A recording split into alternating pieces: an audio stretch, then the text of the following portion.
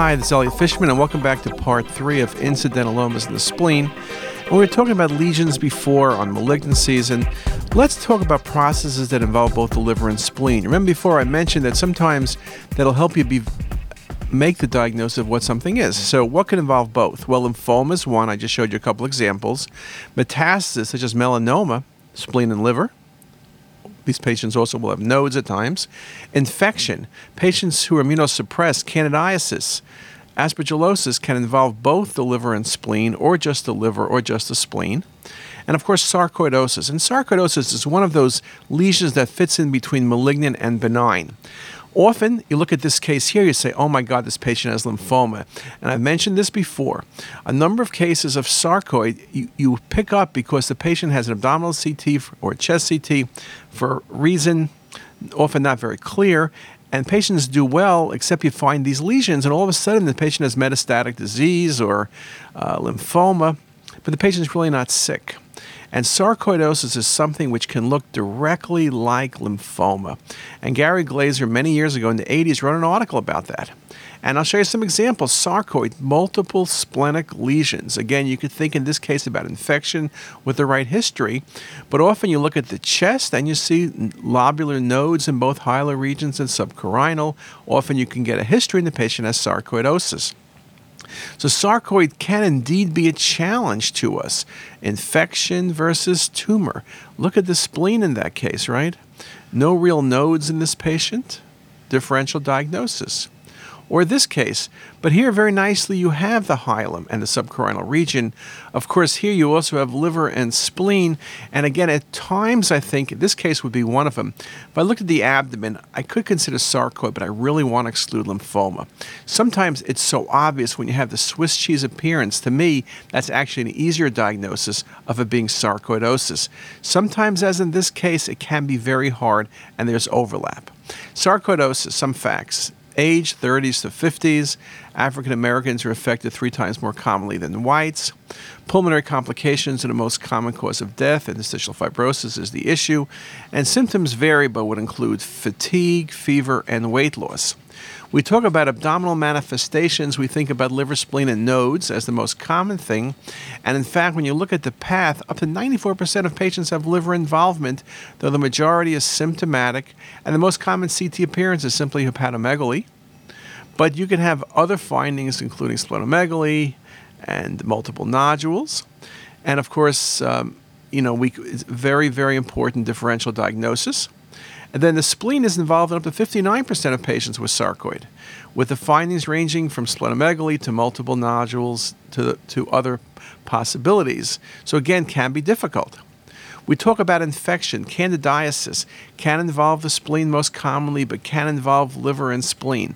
The thing about infection, when you have multiple nodules, usually it's a good history. The patient's immunosuppressed, so it's not an incidental finding. Yes, I can see splenic abscesses in patients with endocarditis and in patients who've had dental infection or diverticulitis even, but there's something going on. The patient's not doing well. You don't get splenic abscesses out of nowhere.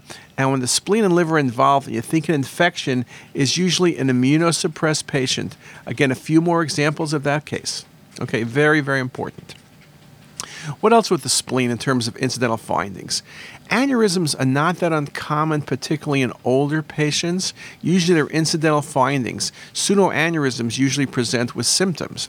In fact, splenic artery aneurysms are the 3rd most common intra-abdominal aneurysm, up to a 10% frequency, more common in women, but they're more likely to rupture in men. Most commonly associated with atherosclerosis or portal hypertension and pregnancy. Though there are a number of other reasons, as you can read from the chart. Now, pseudoaneurysms typically are associated with pancreatitis, but can also be a post-op complication due to peptic ulcer disease or trauma. But typically, it's pancreatitis. Now, as I mentioned, pseudoaneurysms are especially worrisome because they're more common to rupture and present with abdominal pain, melena, hematochezia, hematemesis. And in fact, you look at the numbers, pseudoaneurysms rupture in up to 37% of cases with mortality then approaching 90%. You often rupture and exsanguinate, so you need to be able to diagnose it early and do something about it. Articles like this one make the point that splenic artery aneurysms are now easier to diagnose, and they're often picked up incidentally.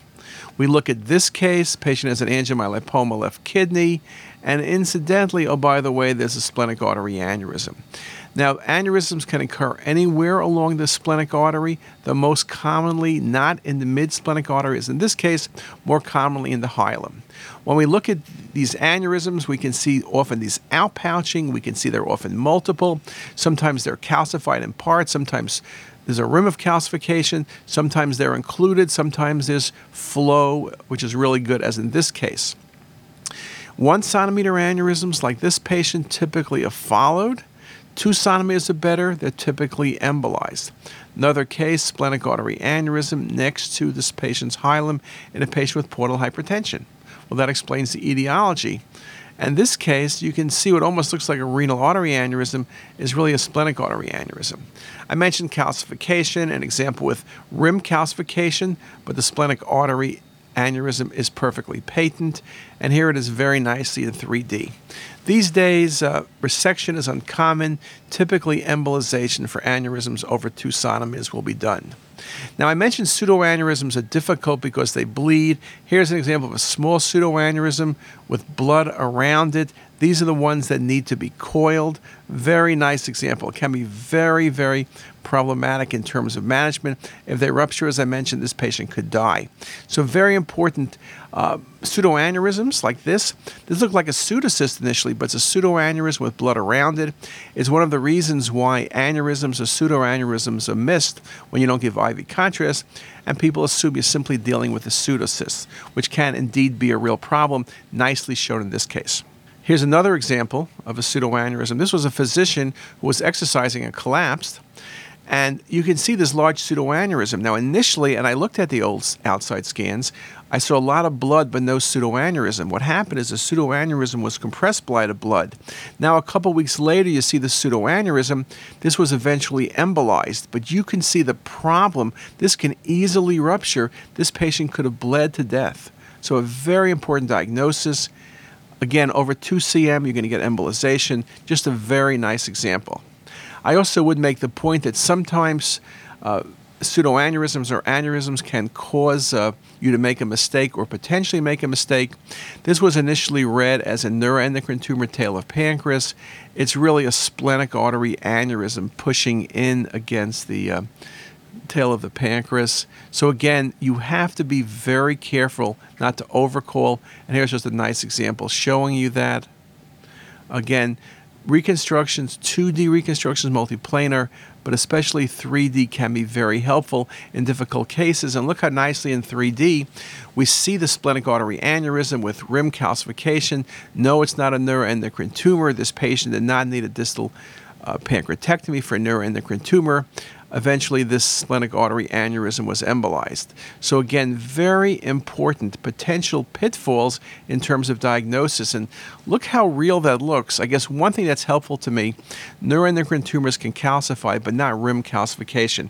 When you see rim calcification like this case, you better be thinking about an aneurysm, which indeed it was. What else? Splenic infarcts, not uncommon, can be segmental or global. Most commonly, the segmental can be 1 or more segments involved. Global basically means almost the entire spleen or the entire spleen is involved. A range of etiologies. Most of the time, bacterial endocarditis, atrial fib are very good possibilities. Sickle cell disease has infarcts, many of them. The spleen calcifies, so-called autoinfarction. And you can see infarcts in patients with large spleens, be it due to tumor like lymphoma or just other processes. CT appearance best seen with IV contrast, wedge-shaped, areas of decreased attenuation. They extend to the surface of the spleen. They involve a portion, or as I said, global. They can scar over time. But again, beautiful example of a splenic infarct in this case, fairly large. Here it is, another example, splenic infarcts. Fairly extensive, 2/3 of the spleen is involved, very nicely shown on this set of images. Now, I mentioned sickle cell disease a moment ago. In sickle cell disease, the spleen, because of repeated infarctions, is very small. Often you see a tiny sliver of spleen, even less than a centimeter in size. Sickle cell has the smallest spleens.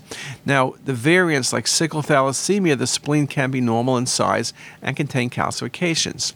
This is a classic sickle cell disease. Look at the size of the spleen. Look how dense it is. Or another example, often the livers are larger in these patients, but very, very nice example. When you see here a relatively normal spleen with these punctate calcifications, remember punctate calcifications can be seen with granulomatous disease like TB, but here it's so diffuse, it's sickle cell, but it's a variant, sickle thalassemia, where the spleen is often of normal size, sometimes even large, but diffuse calcifications are present. Again, looking at this very nicely on the coronal display, showing it very, very nicely. Now, I mentioned before about splenic abscess. I spoke to you about how it's rare, how typically immunosuppressed patients, multiple tiny lesions. But again, other risk factors in the non-immunosuppressed patient, diabetes, alcoholism, IV drug abuse are all problems. And these also can lead to infarcts. So the CT appearance, hypodense, often rim enhancement, may contain air, but remember only 20% or less of abscesses contain air. If you're waiting to see air, you're going to miss 80% of abscesses. Often the biggest challenge in the spleen would be a case like this first one, where could I say this was not lymphoma? The answer is no. The history may be a bit different, but you could not say this wasn't lymphoma.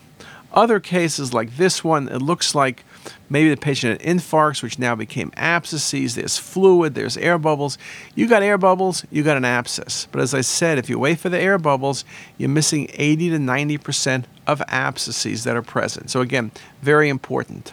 I showed you this example, infection, multiple lesions. Got to think about aspergillosis. Bacterial infection is not going to cause these little tiny lesions. They'll cause abscesses, usually one or a couple, but not this little miliary pattern. So hopefully I've gone through a number of different points in this incidentaloma lecture. I talked about lesion detection and definition, the range of appearances, how sometimes it's so easy and sometimes it's not so easy, defining lesion determination. We spoke about the need for recognizing things to avoid unnecessary intervention. Again, without a good history, most splenic lesions are indeed benign. It does pose a challenge for us. Again, I try to prove that it is benign the best I can. If not, we need to move on further. Occasionally ultrasound or MR or PET can be helpful, and occasionally, though very rarely, biopsy is necessary.